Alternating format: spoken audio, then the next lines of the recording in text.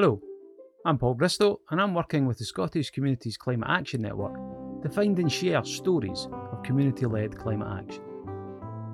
As we live through and continue to cope with the ongoing pandemic, there's been lots of talk around a new normal. For the first time, many of us have started to question what was so normal about how we lived before anyway. And there's an increased interest in the space where climate action meets social justice, a green and just recovery, universal basic income, ideas once out in the fringes, maybe finding their time. The next few months and years will see a battle to frame and tell that story, to make those changes. We need to take this opportunity to show how what we've seen in these last few months can help us imagine better and continue to make the case for action on the climate emergency. And so I want to learn more. Sometimes it maybe feels like everyone's just ploughing their own furrow, out in a limb, just getting on with it. But the collective effort across the country is remarkable. So over the next few months, I'm speaking to people and communities across Scotland to hear their stories of climate action, of hope and change. From big changes to small steps. I want to hear it all. And then together, we can look beyond the new normal to something better.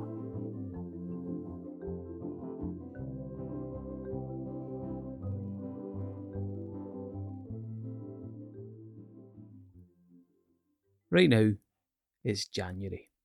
It's grey and it's cold, and 2 weeks in seems to have lasted forever. So it feels like a good time to look at ways other people are keeping warm, mostly to look for some good news about how some communities in Scotland have transformed their energy use and production.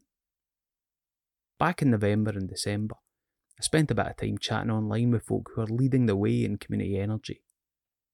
I was kindly introduced to everyone by Benny Talbot of Community Energy Scotland. CES recently published a report, Next Steps in Community Energy. It's a really comprehensive review of the sector, which you can read at communityenergyscotland.org.uk. Benny explains some more about the work of Community Energy Scotland. Community energy is when local people come together to develop their own local, sustainable solutions to the problems we face in our energy system. The most common model is probably building a community-owned wind turbine or solar array that can sell energy to the grid, bringing in a long-term and stable income to the community group. Of course, generation is only one model, and many groups work on sustainable use of energy in their communities. For example, combating fuel poverty by supporting energy efficiency measures and promoting a shift to low-carbon heating, and working on sustainable transport through electric vehicles, 20-minute neighbourhoods, or active travel. Community Energy Scotland is an independent membership-based charity. We exist to support the growth of community energy across Scotland through education, advocacy and direct collaboration. This can be through providing technical or project management support, or in trialling new and innovative approaches to energy projects. The real strength of community energy is in its ability to form alliances and forge partnerships that can find local solutions to the multiple and sometimes conflicting problems we face. A project may empower and engage local residents, but also support community land ownership, provide a long-term income source to the community, local jobs and a counterweight against rural depopulation, and reduce emissions in the face of the climate emergency. Our society now faces a time of unprecedented change and instability, with the climate breakdown, a global pandemic and the crisis of inequality coming on top of, in Scotland, probably the least equal distribution of land ownership and the least representative local democracy in Europe. We believe that the strength and resilience of our communities will be absolutely key in defining whether we can weather this storm and whether we can come out of it with a better and fairer society. The key question facing Scotland today is how we can build a green recovery, a recovery that creates a wave of new jobs while at the same time rapidly decarbonising our heat and transportation sectors. We believe that community energy has a vital role to play in that. That's through education, appropriate local solutions, maintaining public support and enduring a just transition. This podcast explores some of the actions that groups are already taking in these areas and the impacts that these are having. But, given the scale and the urgency of the situation, it's clear that ad hoc actions are no longer enough. We're calling on Scottish Government to draw up a national community energy strategy that plans action and coordinates across the whole of Scotland to ensure that no community is left behind. One of the groups I spoke to was Greener Kirkcaldy, and their work on energy efficiency sits within a whole suite of climate-related projects. Senior Energy Advisor Kitty O'Connor tells us more. Greener Kirkcaldy is a community-led charity, and it's also a development trust. So it works at a local scale to benefit people and the environment, and its work is focused on helping people to heat their homes affordably, to eat well, and to tread more lightly on the planet as well. So we work on a variety of different projects, but because it's community-led, they're all projects that meet the needs and aspirations of the local community. And it started just over 10 years ago. A group of people got together that wanted to do a little bit more to tackle climate change and to support people in the community. And it's gone from strength to strength since then. So the first project that we started was, in fact, an energy advice project. So we've been doing energy advice in one way or another since the beginning. And that was in 2010. We were given funding to start an energy advice centre on the high street in Kirkcaldy, where people could drop in, get support, get advice, and we worked alongside other statutory schemes such as Home Energy Scotland. The project has grown in scale since then as well. Last year we did over 1,600 home visits across Fife. We're now Fife-wide, so it started being a very local project. 7 years ago we partnered with a similar organisation to ours, St Andrews Environmental Network, who are based up in St Andrews, to expand the project from providing local energy advice in our areas to being able to cover the whole of Fife between us, make sure that nobody's left behind. And we have another partner in our project. The project is called Cosy Kingdom, and our other partner is Citizens Advice Rights Fife. So they have a designated healthy heating officer that helps people and that we can refer people onto, and they'll provide support with income maximisation, budgeting, debt advice, benefit checks. So together we can provide a really comprehensive service. Michael Hildrew from the Cosy Kingdom project explains a little more about how the home visit part of the service works. So a lot of people we visit, they sort of could be potentially in crisis or just struggling day to day. And you also get people who, maybe haven't realised there's an issue in the home. A lot of the stuff we're aware of, we're knowledgeable about. People in the day-to-day lives, aren't really aware of that. For example, tariffs, meter setups, the way the heating controls work. It could be such a simple thing. The one that always jumps out to me is a elderly lady in a tower block of flats in Kirkcaldy, who had new heating put in, costing a fortune. And, you're going around the house with her and you're trying to find out what's using so much electric. And it turns out the hot water tank was sitting on, but she'd never really used that hot water tank. She had an electric shower in which ran directly off the mains water and heated it up as it passed through it. And she used a kettle for washing the dishes, really. And she had a little tabletop dishwasher as well. So she'd been using that electric immersion heated boiler to heat her water up for years and years without really realising she didn't need to have that on. And obviously that had a massive impact on the bills. Again, other people, it's, trying to potentially, they're sitting in the home, they can't use the heating because they can't afford it. So all the different things you can put in place for them enables them to be warm for a change. Which can be quite a profound change for someone who's potentially not heating for months, if not years. Sometimes they've been able to stay warm there. Again, people, we also refer to our partners at Sins Advice to get benefit checks done. And some people have missed out on life-changing amounts of benefits. One family I can remember is up to £9,000 they've been missing out on, which, you can probably imagine, able to use the heating, able to get proper food shop, and then afford, the things they couldn't afford before for their family, and obviously probably disabilities as well, enable them to live with those a bit better there.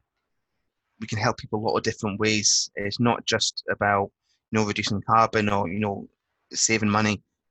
People may have billing problems with the suppliers, and they may have debt with their energy company as well, which we can offer advice on and negotiate with that supplier for them in that area.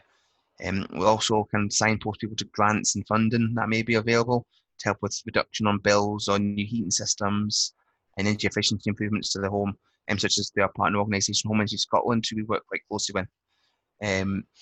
But also do a lot with people on behaviour change. So, using the heating controls more efficiently, using the appliances a bit more efficiently too. For example, electric showers, turning those down a bit, using it a bit less frequently, turning appliances off standby. A lot of things people wouldn't really think to do on a day-to-day basis, that when you add them all up together can make quite a big change to the energy bills and the quality of life at the home. So the energy advice work that we're doing, it has two main focuses. One is to reduce the energy usage and the carbon emissions that come from household energy use. And the other is to make energy more equitable, to help tackle fuel poverty, to look at the cost and affordability of energy for people as well. We work very closely with different departments in the council as well. And one of the things that we support is providing advice during an area-based scheme. So if energy efficiency measures are being made to a particular area as part of the council's remit to improve that area, that street, it could be something like external wall insulation, it could be cavity wall insulation, loft insulation top up. We'll support them with energy advice for the householders, and we'll support them after the installations have been done, again, to ensure that they're making the best of those energy efficiency improvements. One of the things that we've noticed that I think most kind of organisations like ours will note is that every household's different. Energy advice is complicated. It takes a long time to kind of build up trust, and actually it can't be solved. Most people's energy dilemmas can't be solved that quickly. We often see participants more than once as well. So we provide ongoing support to people as well. And especially when it comes to bigger measures, making changes around energy efficiency, thinking about installing renewables, it takes a long time for those things to happen. But it could also take a long time to decide whether they're right for your home, to get the finances in place, or to get the grant in place. For it to actually happen, you might need to find an installer. People are quite nervous about what the stages might be in making those changes, and then to help them afterwards to make sure that those changes have really worked. Projects can take a very long time, and we can work with households over a number of years as well. Predominantly, we're funded through a service level agreement with Fife Council, which is great because that gives us the stability to, go on for sort of 3-year block period at a time. So that's sort of the council's got the targets surrounding fuel poverty and energy efficiency. So we're one of the parts where we fit into that to enable them to meet those targets. So obviously gives us the backbone of the service to be here for people. A lot of projects struggle year-to-year funding. So because we've got the council there, that enables us to, be here for a considerable amount of time. And a lot of people we see year-to-year for ongoing issues. So it's quite nice that we're able to say, we'll come back next year for example, the warm home discount that opens up in the autumn, £140. They know they can rely on us in the next year for help with that. Longevity and sustainability for projects is key when you're talking about the sorts of long-term changes and cultural turnaround that's required for community energy. But equally, community energy can potentially provide that sustainable income. Ewan Scott works for Barra and Battersea Community Limited. The community company decided to get involved in the energy sector initially as a way of exploring financial sustainability for their organisation. Like many community groups, we got off the ground, but then we found ourselves dependent on grant aid for employing staff and basically functioning as a company. We got to the point whereby staff were spending a considerable proportion of their time trying to secure funding to support their own position, which struck us as being the wrong balance, because really we couldn't take forward any development plans or apply for funding for specific projects, or at least the time allocated to that was diminished. So we had this idea, we wanted to become income dependent, and we were also working against the backdrop of the company's mission statement, which I might as well get in here and now, which is to develop the economic, social and cultural sustainability of Barra and Battersea communities by harnessing and promoting the quality of its resources, people and environment for the long-term benefit of all members of our present and future community. Now, we're a couple of wee islands right out on the western seaboard. So really the question was, what did we have that we could develop and that would generate a sustainable income for the company and allow us to act independently? And the obvious one, obviously, was wind. And so we focused in on that. It wasn't original. We weren't the first, but it took a considerable amount of time and effort, particularly on the legals. And we were also challenged by having narrow single-track roads that couldn't bear the weight of cranes and turbine sections. So we did have a first, and that was, we were one of the first groups, if the only group to date, that delivered the turbine and crane to the site by a beach landing. Because of economies of scale, it didn't generate as much of an income as we anticipated. We also had sizable grants to pay off, or loans to pay off to lenders, but we were getting by and we were financially independent. However, we realized that it still wasn't really allowing us to tackle some of the main issues, such as fuel poverty, and more recently in terms of net zero and carbon transition. And the big question was why? And the reason for that largely revolves around basically how the grid's configured and how policy to the grid is currently written and needs to be revised to reflect changing policy objectives and changing structure of the grid from a centralised to a decentralised model. But at the moment, we find ourselves probably generating about a third of the island's energy requirements. But if we ask to put an additional turbine up, the answer will be no, because you're not allowed what are called any additional distributed energy resources, DRs, without new demand.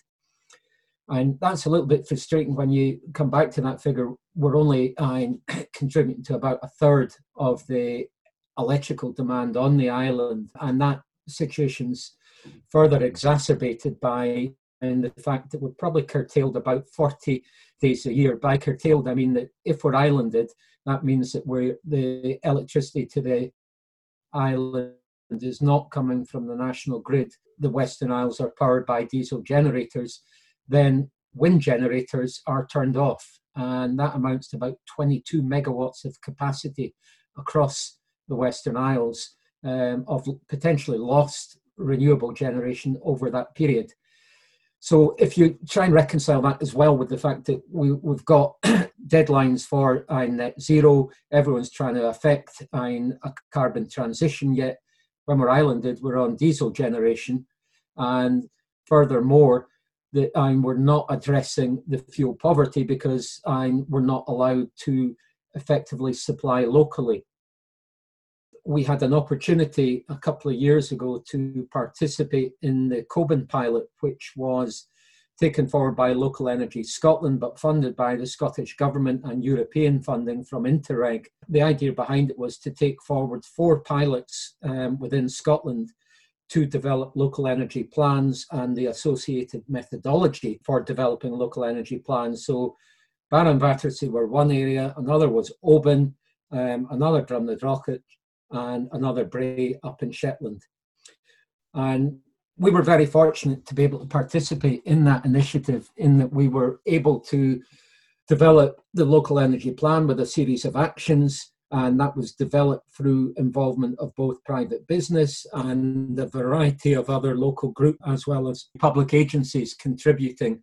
For us, the driver on all of this was that really we wanted a holistic, overarching approach to energy, because we viewed energy as being a potential catalyst for the local energy economy. As we've seen, every community needs different solutions. So the sort of energy efficiencies delivered by Cosy Kingdom might not work as effectively on Barra. There is only so much that you can do to improve the energy efficiency of the existing housing stock. People have tended to focus on internal insulation, in cavity wall insulation. Personally, I would move the focus onto external insulation, which means it's less disruptive for households and people are more likely to buy in. But in terms of income levels in the Western Isles, people haven't got the level of disposable income in order to effect these changes, hence the fuel poverty. And I have to add that there are concerns in terms of creating a gap within society of those that can and those that cannot as you affect an energy transition. So the question is, how do you reduce that gap to ensure that everybody benefits moving forward? One of the benefits of having a developed plan is that it's there when unforeseen opportunities arise. Recently, the Local Economic Recovery Group were exploring post-COVID recovery. We'd like you to identify 2 actions that we should focus on and take forward from the local energy plan. So we went away, and as I said, we've got an implementation group, and we had a wee chat, reached a consensus, and we put forward 2 actions. One was to look at district heating systems and to try and tie that towards the development of the new educational and health hub that the council are taking forward in Castleby. There are 2 potential locations for district heating systems, one in Castleby adjacent to the hub and the other over in Battersea. So it's a case of perhaps the way forward, like in Scandinavian countries, is to stop this sort of individual focus in terms of each individual household and each individual household being responsible for providing both their hot water requirements and their space heating requirements. And can we do it a different way? And by doing it a different way, can we make it more cost effective? So that's one action that's been taken forward. But we were also asked to consider actions that would create local employment or help maintain local jobs. And the best option we could identify for that was to continue to push on energy efficiency measures at a local level. And I've touched on that earlier when I talked about external cladding, but also in terms of there would be surveying involved, an element of retrofit, but also perhaps creating additional employment in terms of new builds. One of the concerns though was that I'm sure everyone's seen these schemes in terms of replacement windows, in terms of replacement oil boilers, etc., that we are concerned in those replacement schemes that you get people flying in, flying out, and there's no ongoing support if there are any issues. And so we would prefer such schemes to be delivered and administered at a local level. And I have to say that also applies to any groups that are interested in putting in a renewable asset, whether it's wind, it's hydro, it's tidal or whatever, that you're on your back foot if you develop a fault and your turbine or whatever your renewable asset is down for a week, 2 weeks, and you can't get it repaired. And a lot of people have had this issue where on a private level they've had solar panels installed, but there's no local support for maintaining that. And so do try and identify a company, an installer that is either local or you can tie in contractually to maintain for the repair and maintenance of the asset, or otherwise you're going to lose money big style. Ewan's practical knowledge of running successful energy projects is exactly the sort of thing Community Energy Scotland exists to promote and to share. But although he's clear about what's possible, he is concerned about the pace of change in the face of the climate emergency. Everyone actually has to be in a state of readiness, and they have to be focused and motivated. And at the moment, it doesn't seem that either industry or policymakers are geared up for that transition. But if they're going to affect or deliver on their targets, that there needs to be a major change. Our island communities are at the front line of climate change, so it's not surprising that there's so much innovation going on. The Orkney Renewable Energy Forum, OREF as it's more popularly known, has been around for over 20 years. It was originally formed to generate discussion around renewable energy on Orkney. Board member Adele Lidderdale explains a little more about the work of the group and its membership. At the moment, we're made up of members from quite a diverse range of people, which is great. It makes for much better decision making when you have a diverse group. So we have employees from the European Marine Energy Centre on the board, and we have Aquaterra, an environmental consultancy group, on the board. We have members of Community Energy Scotland, a community-focused energy development group, on the board, and then we have members of the public, we have students, project managers, all sorts of different levels of expertise and background on the board there. And we meet once a month to discuss kind of energy matters, respond to renewable energy themed consultations from the governments of Scottish Government and the UK Government. And then what we also do is we put on topic meetings for our members and the general public once a month on different energy related topics. So for example, we had a meeting yesterday on the 1st of December where the Just Transition Commission of Scotland came along and gave a presentation and sought feedback from the general population on equality matters surrounding the low carbon transition. So, you know, the remit's quite broad, and the structure of the group means it's quite flexible, that we can kind of change the conversation when we need to, and that we kind of make up a group that's kind of greater than the sum of the parts. So we have over 100 members, and actually I mentioned that meeting that we had last night, and we had a representative from SSE, the grid operator for Orkney, the electricity grid operator, and she called us probably the world's most energy literate community. So a lot of the work that OREF has done really in raising awareness of energy issues and energy matters. It's well recognised, and it kind of makes us punch slightly above our weight, I think, as a region. You know, we're a tiny island off the north of Scotland, 20,000 population. You know, we're made up of a group of islands. Some of the islands have, you know, fewer than 20 inhabitants on them, so it's quite disparate. Everybody interacts with energy in a slightly different way.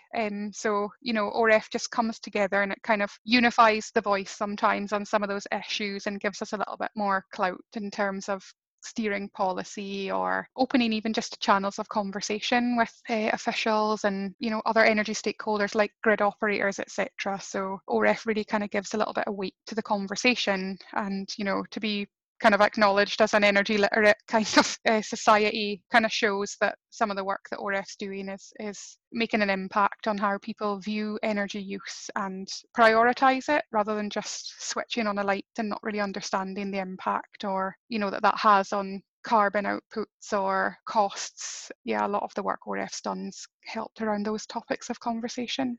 So OREF kind of stops before the point where we would develop a project. So probably one of the most fundamental project outputs from OREF has been the Orkney energy audit that was carried out in, I think it was 2013, 2014. And it really gave us a full understanding of what types of energy were used for what things. So we kind of discovered through that energy audit process that even though we have over 100% of electricity generation from renewables, we're still heavily reliant on fossil fuels, you know, for marine transport, for road transport and those types of things. So it really helps you target where you need to put more effort in. Basically, for OREF, that was a really large output, and it gives us like a baseline of measurement. So, you know, in 10 years time, so 2024, we can see if the projects that we've carried out have had an impact. So it's kind of part of this evaluation and monitoring type of affair as well.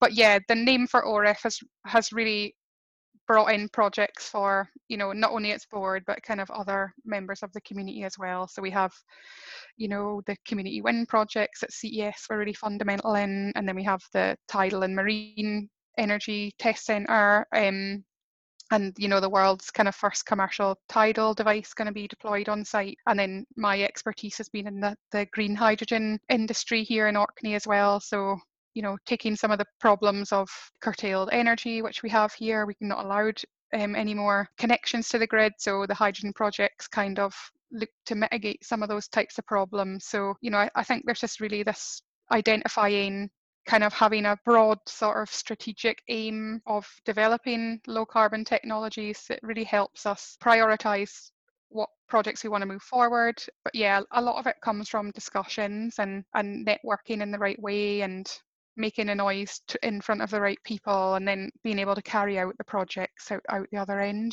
when we get on with these projects as well. So even though ORF doesn't carry out the projects or the research and development, because we all come together and discuss the commonalities that we have in terms of not only barriers but desires to progress.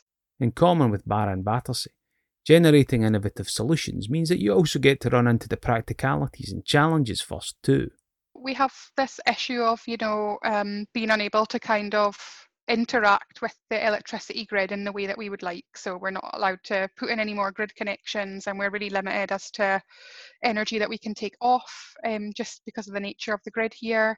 But the regulatory barriers that we come up against in trying to develop these projects, it's not just with the grid. We're transporting hydrogen on the roads, for example, and then we have the maritime aspect. Lots of goods and services are transported over the sea, and then we've obviously got really high rates of fuel poverty. So we're already opening that discussion about how do we mitigate, if we're adding complexity and we're adding cost, and it's already expensive now, how do we mitigate against additional costs for people who are already experiencing fuel poverty or an extreme kind of expense. And a lot of it's demonstrating and de-risking is what we're doing, like in that research and development phase, and putting the board members in a kind of position of not leadership as such in terms of bossing people around, but people can come along and try out electric vehicles, or they can come along and hear about projects, so they don't seem so foreign or scary concepts just for the everyday person. So that's a lot about what we're doing, addressing the barriers that we've kind of come across, and we know that other regions in the UK and further afield are going to come across the same barriers as they start to onboard more renewables and have the similar grid issues. It's really paying that information forward and just keeping the ball rolling, and reducing our carbon footprint.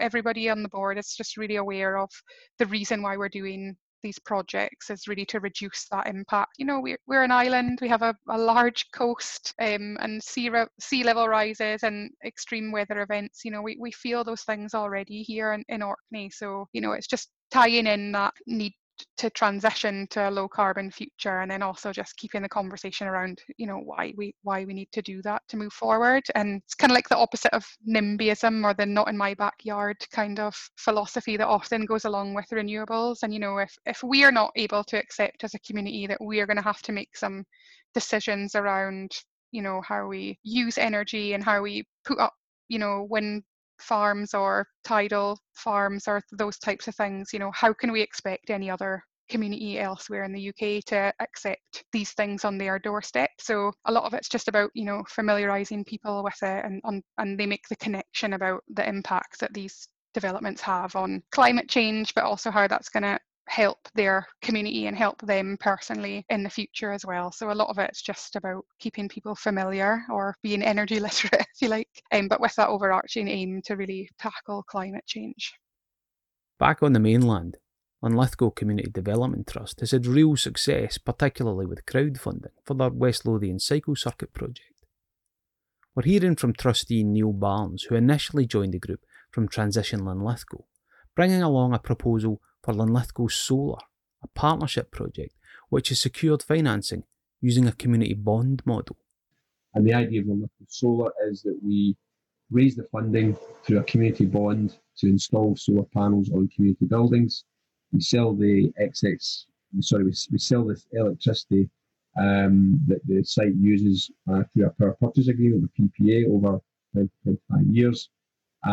We pay back the bonds with a kind of low level of interest. It's an equitable investment, and the sites save money because the electricity that they pay for, that they use, is lower than the grid supply. and any profit or excess that's made will go back into the community through the trust.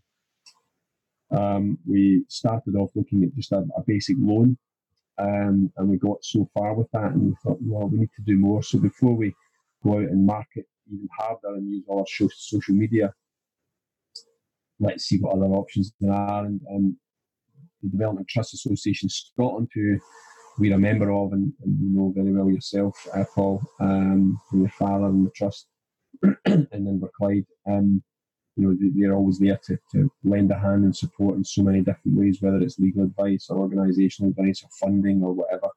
So we spoke to Wendy Reid, who was the former development manager for the area, and I've known Wendy for many, many years.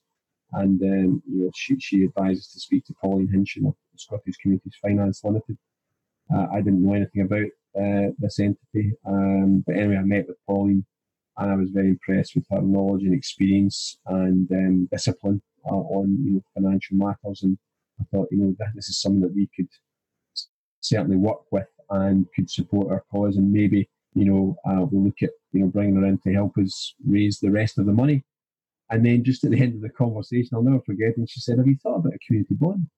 And I said, "Not really. I kind of know what bonds are, but you know, I'm not really that up to speed." And she explained how it worked. I thought, well, that could be just the product, because unlike a share where you have to have members and AGMs and a lot of paperwork, and I'm not saying shares are a bad thing. You know, I have a share in the Weems Bay wind turbine that I was mentioning before, down near your neck of the woods, and you know, shares have been very successful schemes for renewable energy across Europe, and sometimes making 4% returns and more, and still do.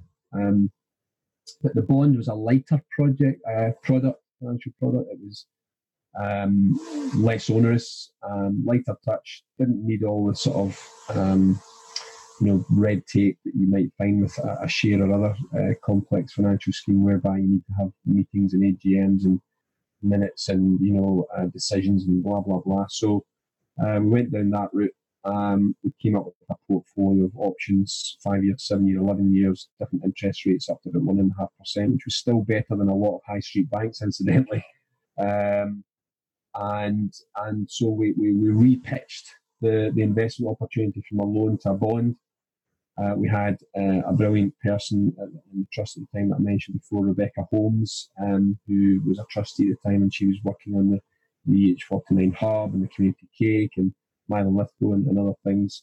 And Rebecca had a brilliant way of pulling together, you know, the marketing, and other people as well supported that. You know, we did various things, social media.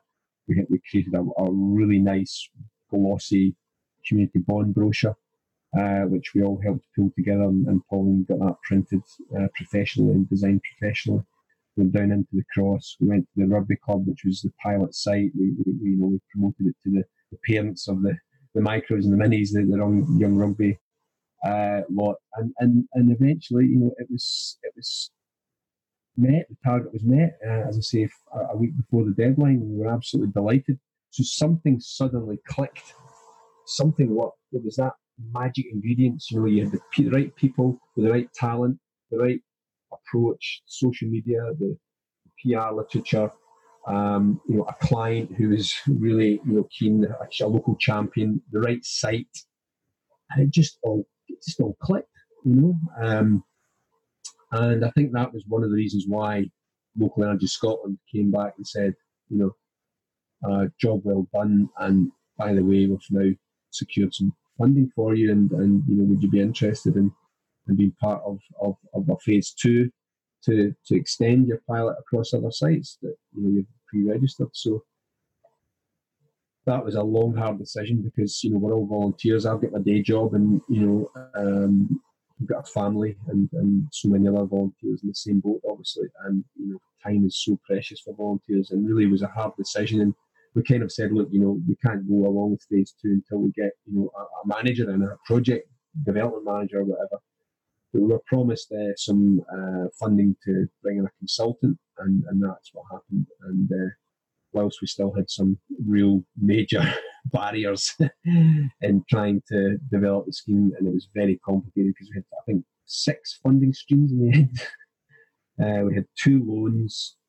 the bond money, an enablement grant, and the Scottish Power Energy Networks Green Economy Fund.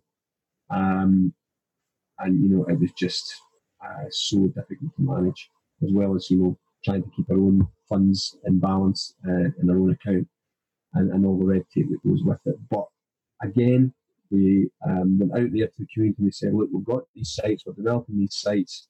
We had to whittle them down from 13 to 3 sites, 4 systems, and, offer that package of funding again, a similar sort of formula, 5, 7, and 5, 8, and 11 years, and different rates of interest. I think we went up to 1.75% this time. So it was a little bit of a better return because we're getting a grant to support it as well. And again, we managed to raise the money. We had to extend the deadline because COVID hit and people were obviously a little bit more wary. But eventually we did it, and we got an investment from Loop Connections Party at the Palace. We have an annual festival here, and they were looking to reduce their carbon footprint, and we saw this as a way of offsetting. And we agreed, and we were delighted that they invested in that. So that was a big boost to the whole profile of the scheme as well. And then, as I say, I mentioned before in our discussion, we've got a few bond investors from outside of Scotland, one in France, I believe, and one in England. So it all just went really well. So the community bond was a great product, a great success, and it proved that you can do it. You can raise funding at a local level. And by the way, we're not the first ones to do this. You've got 1,200 or so energy co-ops across Europe, and in Scotland you've got so many that have been down this road, whether it's Harlow Hydro or Calendar, which was one of the projects that really inspired us to. Went and visited there with the Scottish Community Learning Exchange and learned an awful lot from Frank and the hydro scheme at Calendar, which was brilliant, and that gave us the sort of real enthusiasm to move forward with our energy schemes, and we saw that as a real potential for our community. Like everyone I've spoken to, Neil is clearly passionate about the opportunity that community energy can provide. He's clear about the challenges we face and the impact of the pandemic on the pace of change. I think the secret to getting through this is what Rob Hopkins says in his book, From What Is to What If, which is a book written by the man who founded the transition movement and has now gone global.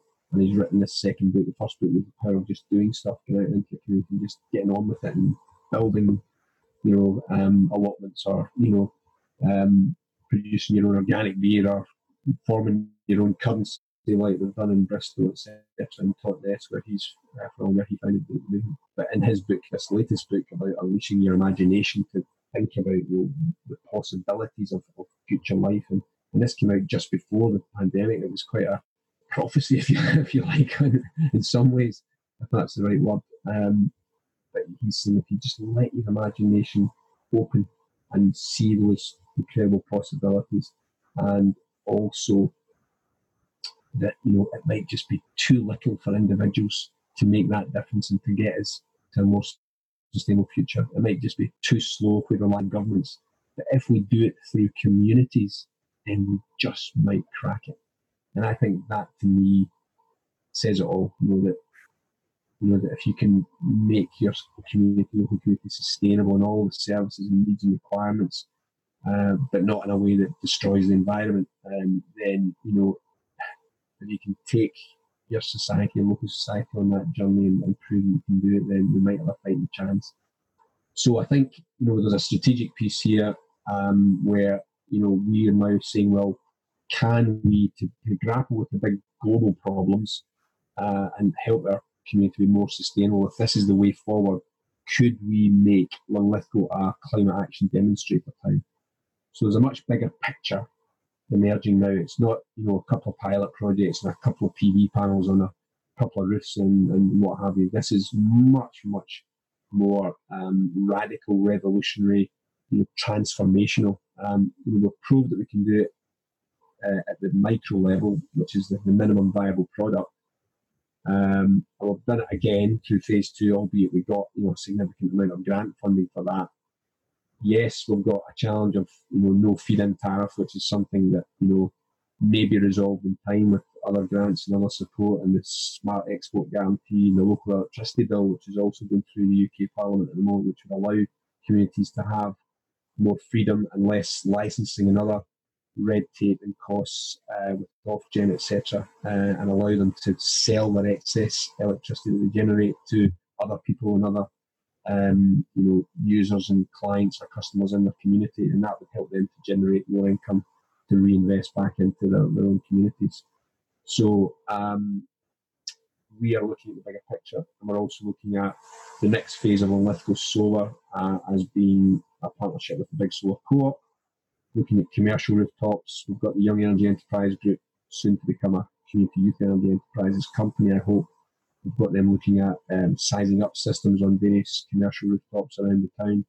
We might be able to get as much as a megawatt and a half, which is a bit like a mini power station. We could get as much as that installed in these rooftops, and then create revenue, save the businesses costs on energy by being cheaper than the grid supply, store the excess, sell the excess on, or use it for other things like street lighting and floodlights for the tennis courts or whatever, or EV charging, which is the other big revolution that's happening. We are now seeing an exponential rise in electric vehicles, the electrification of heat and through heat pumps. So there's all these opportunities, trading your electricity through schemes like social energy, etc. So we're very excited about the next phase, which could be, and we're already in the midst of this big solar co-op initiative with Share Energy, and then potentially a social domestic social energy domestic scheme with solar PV, battery storage, and trading the excess, and so on and so forth. So, we've got the bigger picture emerging, we've got some specific projects, and we've also started looking at a master plan for the whole town for all the energy sources and the opportunities. We've got various water bodies that we can exploit. So we've got the Loch, where we could cool the water, reduce the pollution problem we have with cyanobacteria, extract the heat into this heating scheme, heat from the sewer water, which is something that's already been trialled by Scottish Water down in the Borders College. We've also got the Avon we could use for micro hydro electricity generation, the same as Harlow Hydro have done, although very complex, very bureaucratic. But it's something that's there as a resource. And then we also believe that there's hot water in the ground that may be exploited as well, which you'll find in many communities throughout Scotland, particularly where there's been mining and silver mining, shale mining, etc., etc. So it goes on and on and on. The opportunity is vast, and we need to think much more strategically now. All of these projects have delivered innovation, helped tackle climate change, and started transforming how energy is generated and used within their local communities. It's clear that's been a long-term process with ongoing challenges, but they've still done it, which means it isn't impossible or ridiculous. It's just hard work. And what it also means is that if you're looking to work out where your community gets started or where you go next, then there's a whole lot of people who can potentially help. And your first port of call should be Community Energy Scotland. If you want to find out more about community energy and get involved, your first point of call should be your local community group or development trust. If you're already active in your local group and want help in launching an energy project, do get in touch via our website or social media. Membership of Community Energy Scotland is free to all non-profit making community groups. You might also be interested in our Community Energy Futures course, which runs over a number of sessions to introduce representatives of community groups to how our energy system is changing and what opportunities that will open up for new projects. Find out more at www.kef.scot.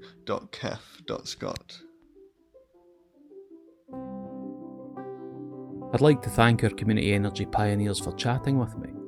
Thanks to Kitty O'Connor from Greener Kirkcaldy, Michael Hildrew from Cosy Kingdom, Ewan Scott from Barra and Battersea Community Limited, Adele Lidderdale from OREF, and Neil Barnes from Linlithgow Community Development Trust. I was lucky enough to spend lots of time chatting with them all, hearing more stories than we could have covered in this one podcast. So I would recommend that if you can, you investigate their work further online. And a special thanks to Benny Talbot from Community Energy Scotland for helping pull it all together. Thanks for listening to 1000 Better Stories from the Scottish Communities Climate Action Network. If there's something happening in your community, be sure to let us know. You can drop me a line at stories@scottishcommunitiescan.org.uk. We're on Twitter as well, @ScottCCan, and on Facebook. Just search for Scottish Communities Climate Action Network. Sign up for our newsletter to keep up to date on our events and training.